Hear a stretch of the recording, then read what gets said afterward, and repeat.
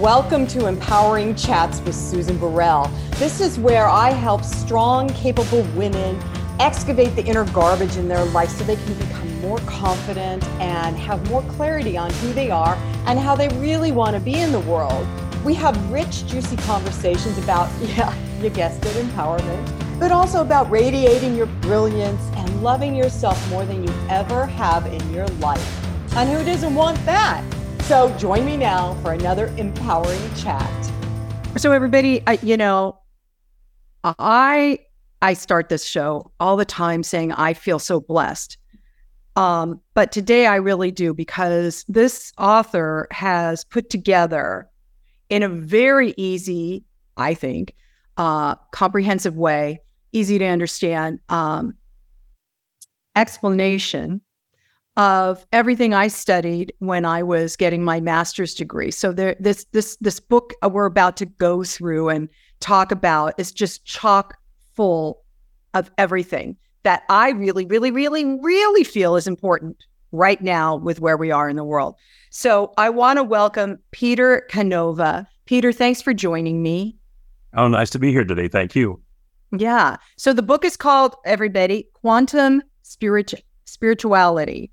And I got to say, Peter, when I saw the title, I was like, oh, well, that's kind of interesting. And then I read the slug underneath, Science, Gnostic Mysticism, and Connecting with Source Consciousness. And that right there just, clenched it. Okay, we got to have the conversation.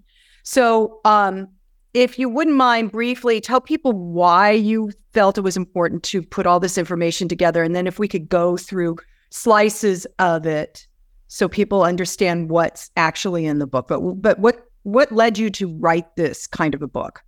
Sure. Well, when I was in my 20s, I had a very vivid series of psychic experiences, they're spiritual experiences. People call them psychic for lack of or using a more common term. And I found out that I was an accurate medical intuitive. And then when I kind of came to terms with that, it opened up kind of a floodgate, and I was experiencing clairvoyance, clairaudience, premonitions, remote viewing, so forth and so on. And it really opened me up to the fact that everything comes from one source and there's a connected unity. I had like an epiphany, kind of literally a light bulb moment, because it was like being absorbed by a bright, white light in a semi-lucid state that I had. And, I realized this. Now, it's very corny in a way, or cliche to say, we're all connected, we're all one. I mean, you hear that all the time in New Age and spiritual circles.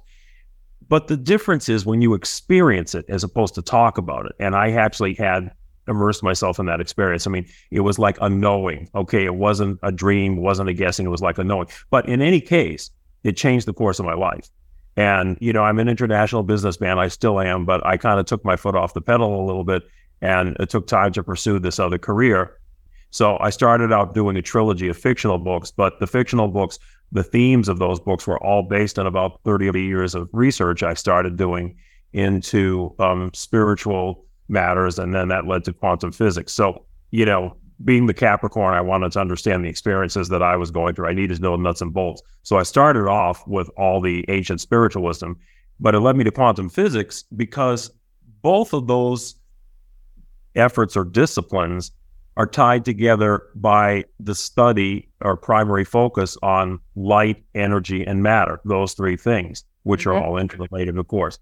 So, I made a gradual transfer over, a lateral transfer over quantum physics, and lo and behold, I just started noticing these incredible parallels between most of the modern theories of modern quantum physics and what the ancient Gnostic mystics were saying about reality and creation.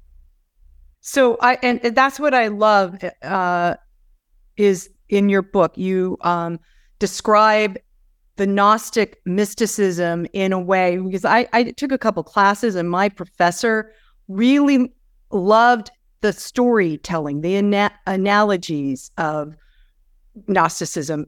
But I wanted, like you said, I wanted the nuts and bolts. I was like, okay, because it resonated with me. I was like, I get this on some level, but I need to have the nuts and bolts. I don't need the flowery stuff that was being passed down.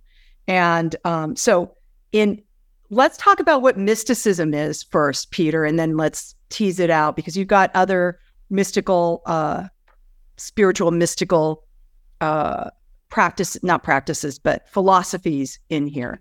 So what is mysticism? Well, I think you just demonstrated it a little bit yourself when you said that you got feeling of what the Gnostics were saying without having the sort of left brain data or rationale for it. And that's what mysticism is. Mysticism appeals. It's a spiritual path to inspiration that you can feel when it appeals to you, like you felt something resonating with the Gnostic stories. Now, remember, the Gnostic myths, or the stories they told, were largely symbolic. And most people had to be fairly well initiated to understand the higher meaning behind it. However, that's the whole purpose of that type of conveyance and myths and tales like that, is that they resonate with your heart. They resonate with, and they kind of give you a feeling like, wow, this makes real sense to me.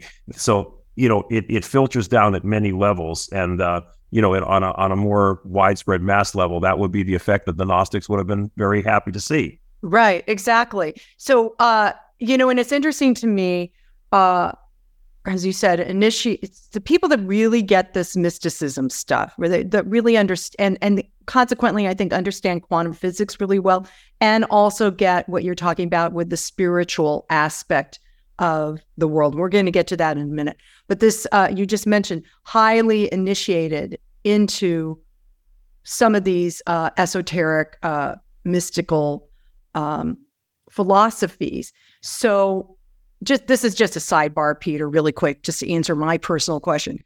Where you're going is an interesting point, because it goes back to the very nature of early Christianity.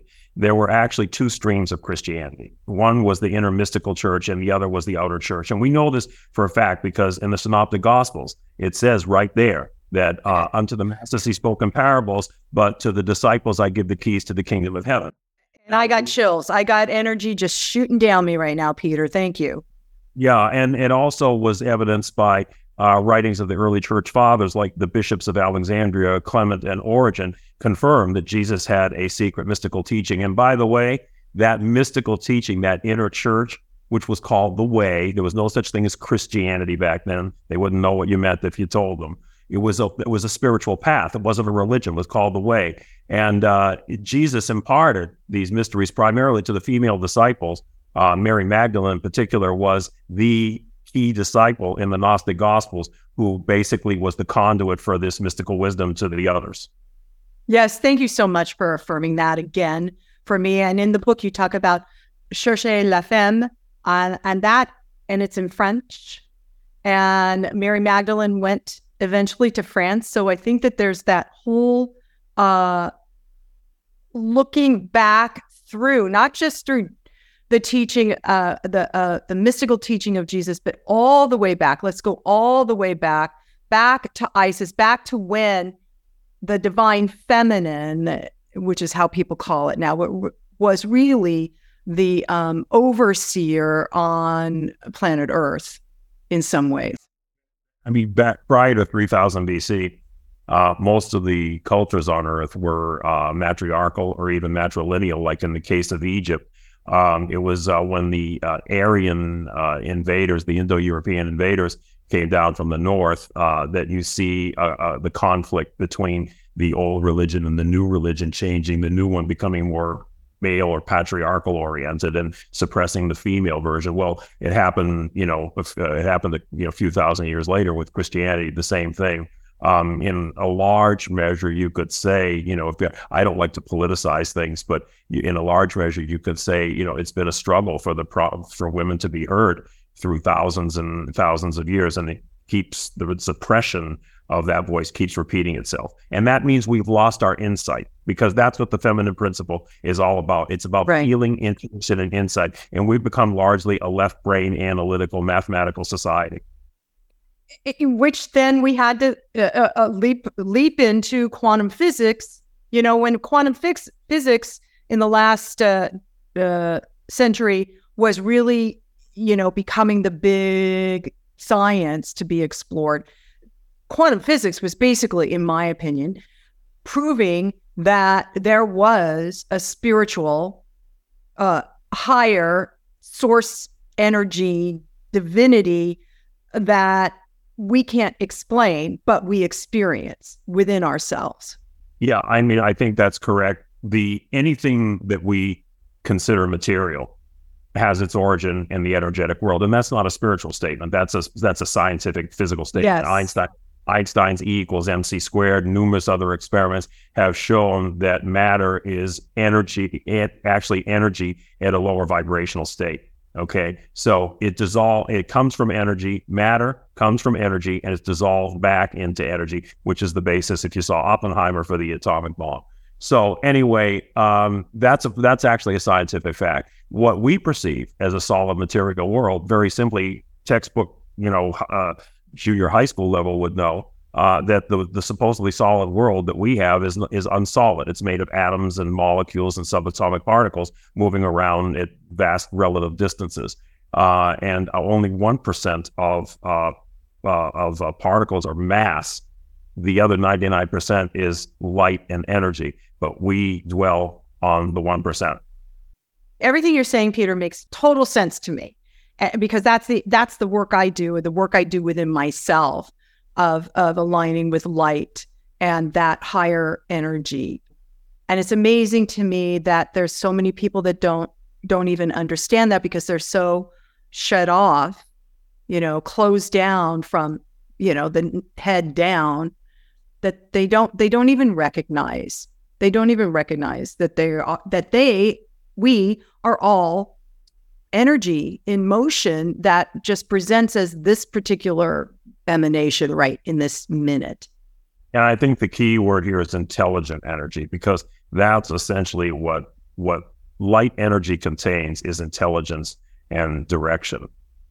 Light energy is the vehicle that the source consciousness that really created everything uses to express all the various forms of reality, whether they're seen or unseen, because we have many dimensions that we don't detect with our physical instruments.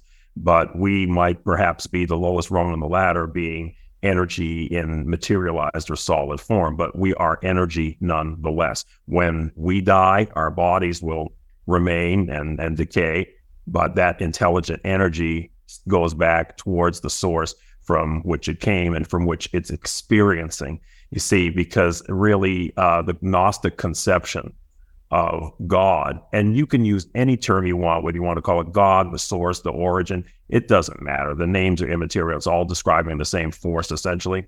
And that force was a conscious, intelligent energy that projected itself out into other points of consciousness, like a power grid would have relay stations. And we essentially are part of those relay stations. We are part of that stream of consciousness that was projected directly out from the source. So that means we have a direct connection back to the source. We're not separate from that which generated us. We're not creations like Pinocchio was created by Geppetto. We are actual projections of the real stuff itself. So I love the word projection, and in your book you explain a bit about that. But if you could, in terms of creation, I love the way you explained it. That source energy, that intelligent consciousness projected. So it's not like there's a piece of like it. Explain it to everybody, Peter, because you made it so clear to me. And the best way to explain it is we can kind of kill two birds with one stone and highlight some of the differences between Gnostic Christianity and Orthodox Christianity. Okay. And so the Orthodox conception of Christianity is that we were indeed creations. We were separate things made by a creator from the dust of the earth. Again, getting back to the Pinocchio analogy, in this case, we would have been Pinocchio, and Geppetto would have been the real real life creator. So the Gnostics said, no, it doesn't work that way. We are not separate from that which created us. We are actually emanations or projections, which are outflowing of this divine intelligent energy. Now think of it, again, going back to a power grid type of situation. the power coming from the source has to be ramped down in order to be able to be used. So essentially, what this creator consciousness did was project itself out, but ramp its energy down, so that each of these projected points of consciousness were aware, but they were never aware of the totality. They were only aware that they were individuals. They were aware that there was something out there from which they came, but they could not be aware of the totality, because then they'd be the totality. They wouldn't have a sense of individuality. So essentially, that's how emanation worked. It was a projection of the source energy itself, so there was no interruption, no separate creation, as the Judeo-Christian Orthodox tradition tells us. And incidentally, that was the basis for how the Gnostics got themselves destroyed. Because when you think about it, the outer church, or the Orthodox Church, started developing hierarchies and dogmas and agendas. Okay, and patriarchy. Patriarchy. A whole religious, and this is where I really, how I define religion. It was a whole religious superstructure that had forgotten the original inspiration, or never understood the original inspiration of the message. Okay, now you have the Gnostics, and the Gnostic Christians, on the other hand, were saying, oh, wait a minute, we're not separate creations. We're part of the divine itself. So why do we need the church as an intercessor? Because the church is out there saying, you want to get to God, you got to go through us. You got to go through the bishop. You got to obey the bishop. You got to obey the hierarchy. And then they started developing all these dogmas. Where do those come from? Most of those were man-made misinterpretations of what the original message was, because I don't think Jesus was trying to found a religion. He was teaching a spiritual path, like a great yoga would teach a spiritual path. Yeah. So you can see the threat that the Gnostics posed to the Orthodox Church, because they're saying, we don't need you guys.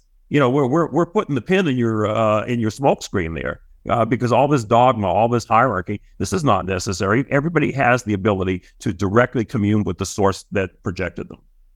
Absolutely. I absolutely agree with all of that. And I imagine the spiritual energy that is Jesus, that is still overseeing what's happening here, I believe, is, if he had been put in a grave, he would have been rolling in it. Let me just put it that way, because everything got so twisted for a hierarchy, a patriarchal hierarchy, to also in other ways erase or subjugate that feminine matriarchal society that had been in existence way before.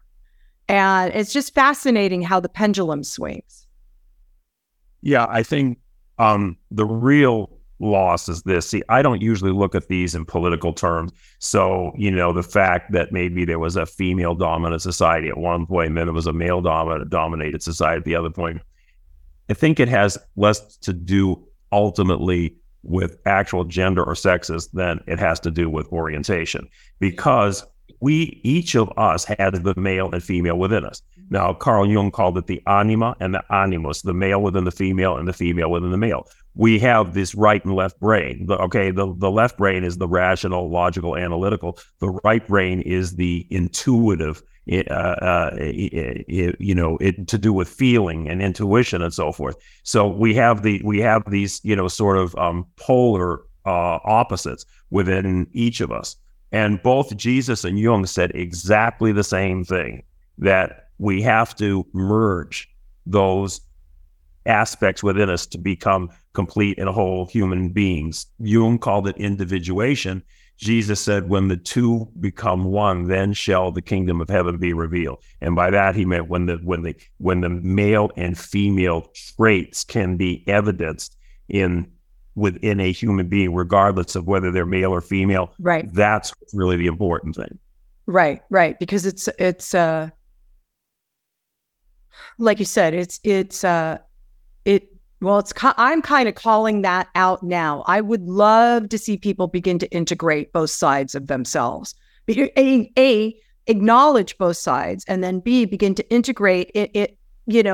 Some people are doing it, but there's like a shadow work aspect to it. And yes, but I think some of the shadow work, which is necessary for a lot of us, also comes from way back when of heavy shaming because of how the patriarchy started to get set up. So the patriarchy, or the people that participated in that building of a hierarchy, had to then disown some of their feminine, the intuition, the like you were saying, where you had clairvoyance and clairaudio, and all the clairs had to kind of be pushed down so that they could participate in whatever the building of this pyramid hierarchy was. And then the women were then, and I'm not talking about genders, Peter. I'm not talking about genders. I'm talking about the energy within each of us, that one, it doesn't matter what you incarnated with, apparatus you incarnated with. It doesn't matter. It's the continual perpetuation of disownership that we humans have been taught to then put within us. Yeah, it stems from a lack of tolerance and openness in a way, because we keep experiencing the same things. Okay, we talk about the authoritarian nature of the church back in those days. Okay, so there was a party line, and if you went against the party line, you were going to be toast. Okay, we saw it in during the Cultural Revolution in China, where there was Mao Zedong had the Red Book with a list of correct actions and correct thoughts, and he literally brainwashed a whole young generation of Chinese. This, incidentally, was the origin of political correctness in this country, because it was brought over by leftist students, radicals in the 60s. I know, because that was my generation. I was in Washington, D.C. during a lot of marches and things. So today, look at what we have today. You have cancel culture and political correctness even today, which is, an attempt to say, think our way or don't think, we're going to squash you. So unfortunately, it just seems to keep recycling into that kind of an unfortunate thing, where people who are presenting revolutionary counterthought, like the Gnostics would have been in those days. They just kind of got into societal trouble, and eventually, when the church really got well organized, they pretty much exterminated the Gnostics. Yes, and that happened with the Cathars. It's happened with so many different groups that really were following their inner guidance, right? The Cathars were the last Gnostic church, by the way. They were Gnostics. Oh, well, that's why I got chills. Yeah, they were the last, and they're almost all of their priests were females. They were called parfaits or perfects. They were almost all female. Mm-hmm. So I want to talk about the inner wisdom that we all carry. If we are projections of that divine intelligence, that conscious awareness, then that divine intelligence resides within me, within each of us. Yes?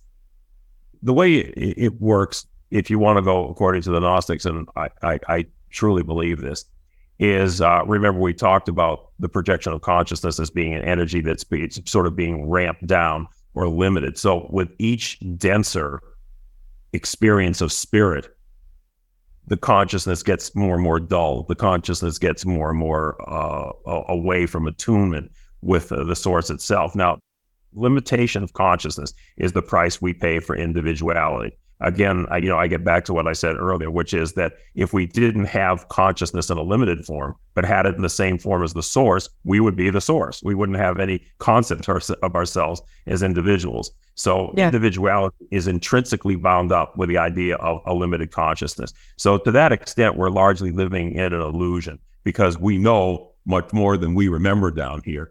But, through this process of limitation, we have funneled ourselves down and funneled our consciousness down to the point where most of us perceive that we're these physical forms walking around, when we're really not. We are essentially spirit experiencing human forms. Mm-hmm. But we don't sense this, except to those people who have woken up in consciousness and had extraordinary experiences with the source or a higher source of consciousness. And there are a lot more of those people around than you might think. So it's entirely possible for anybody to experience. And largely what the book Quantum Spirituality is about, it's about a roadmap for people who are on a higher spiritual journey. And like any good map, it has to have more than one coordinate. You have to have north and south, latitude, longitude. In my case, I used ancient spiritual wisdom and quantum science because those disciplines are about, on the surface, as opposite in terms of methodology and in terms of time that you can think of. But in reality, the Gnostics were the first quantum theorists, and quantum physics today is starting to change its whole attitude about how reality originated. Instead of being the great accident by inorganic molecules becoming organic, which they can't explain, and then bouncing together and forming more complex structures to the point where we got human beings walking around today. That's the traditional orthodox scientific view, and it's totally insupportable by anybody with a rational mind. The much easier explanation is that consciousness was a bottom-down process rather than a top-up process, where consciousness descended. Okay, so to get back to your point, yes, we all have that awareness within us, but we have to open up those doors again. We ratcheted down to the point where we could think where these material beings, and it came at the price of a loss of spiritual awareness. But we can regain that by connecting with that ever constant source within us and expanding our inner vision. Okay, so Peter, how do we do that? For you, what do you do? Okay, well, there is no one way to do this, but let me just say this so that people kind of understand how this whole thing works, how the book works anyway. The structure of the book is that you get a tremendous amount of information from quantum sciences, from ancient spiritual wisdom, from neurophysiology, and modern depth psychology. It encompasses many, many disciplines. And it's going to give you a lot of information.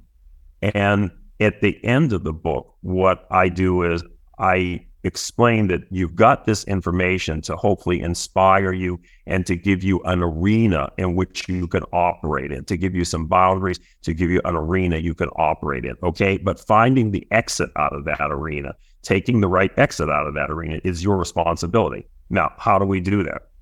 Well, there's a lot of different ways. With some people, it happens spontaneously. With me, it kind of happens spontaneously. With Carl Jung, it kind of happens spontaneously. Philip Dick, the author of Blade Runner, kind of happened to him spontaneously. So that it happens that way with some people, and I think there's factors involved of why that may happen. But other people, they come to it initially through maybe study of the scriptures and so forth and so on. But you see, the real goal here is that not to have book learning experience, but to have a real personal experience with this higher knowledge. And the way I would say this is, I can sit here and tell you that fire burns, right? Well, if you've never experienced fire before, you don't really know if that's the case until you stick your hand in the fire. You're taking what I say on faith. Now, I could be wrong just as well as I could be right. But that's sort of people who are at a faith level of understanding. Then you have people who study and they gain a certain amount of knowledge through books and intellectual knowledge. But there is a higher form of knowledge that trumps both faith and intellectual knowledge, and that's experiential knowledge. That's when you put your hand in the fire and you actually experience it. So that's where I'm trying to help people to get to, is where they can have these extraordinary personal experiences with consciousness, such that they know that this is just one of many worlds out there, that there is a force out there that binds everything together, that it manifests at many different dimensions and levels. These are all things that people start to realize once they've started to own and they've had this insightful breakthrough. And that's where I'm trying to get people to, where they can have these insightful breakthroughs. So the last part of the book talks a little bit about the principles of meditation and the factors that can enhance meditation and help people have a good meditative experiences. Because when you break meditation down, at least active as opposed to passive meditation, there are factors involved there: visualization, emotion, desire, different factors to play with that can really propel your meditative experience and give you a tremendous boost or shortcut to get where you want to be. Right. And having been a recipient of many downloads, if you will, or experiences myself, the meditation does help because it helps to move the logical mind aside for a moment so that the vertical alignment, attunement you mentioned earlier, Peter, can occur with a higher source, a higher intelligence than us. So yeah, and I wanted to write a book that both left brain, sort of rational, intellectual types could relate to, and also, the more intuitive folks to relate to, because this is really a compendium of all these things, and it shows how they work together synergistically. They're not they're not opposites. Okay, they're like two sides of a coin, the same thing. Yeah.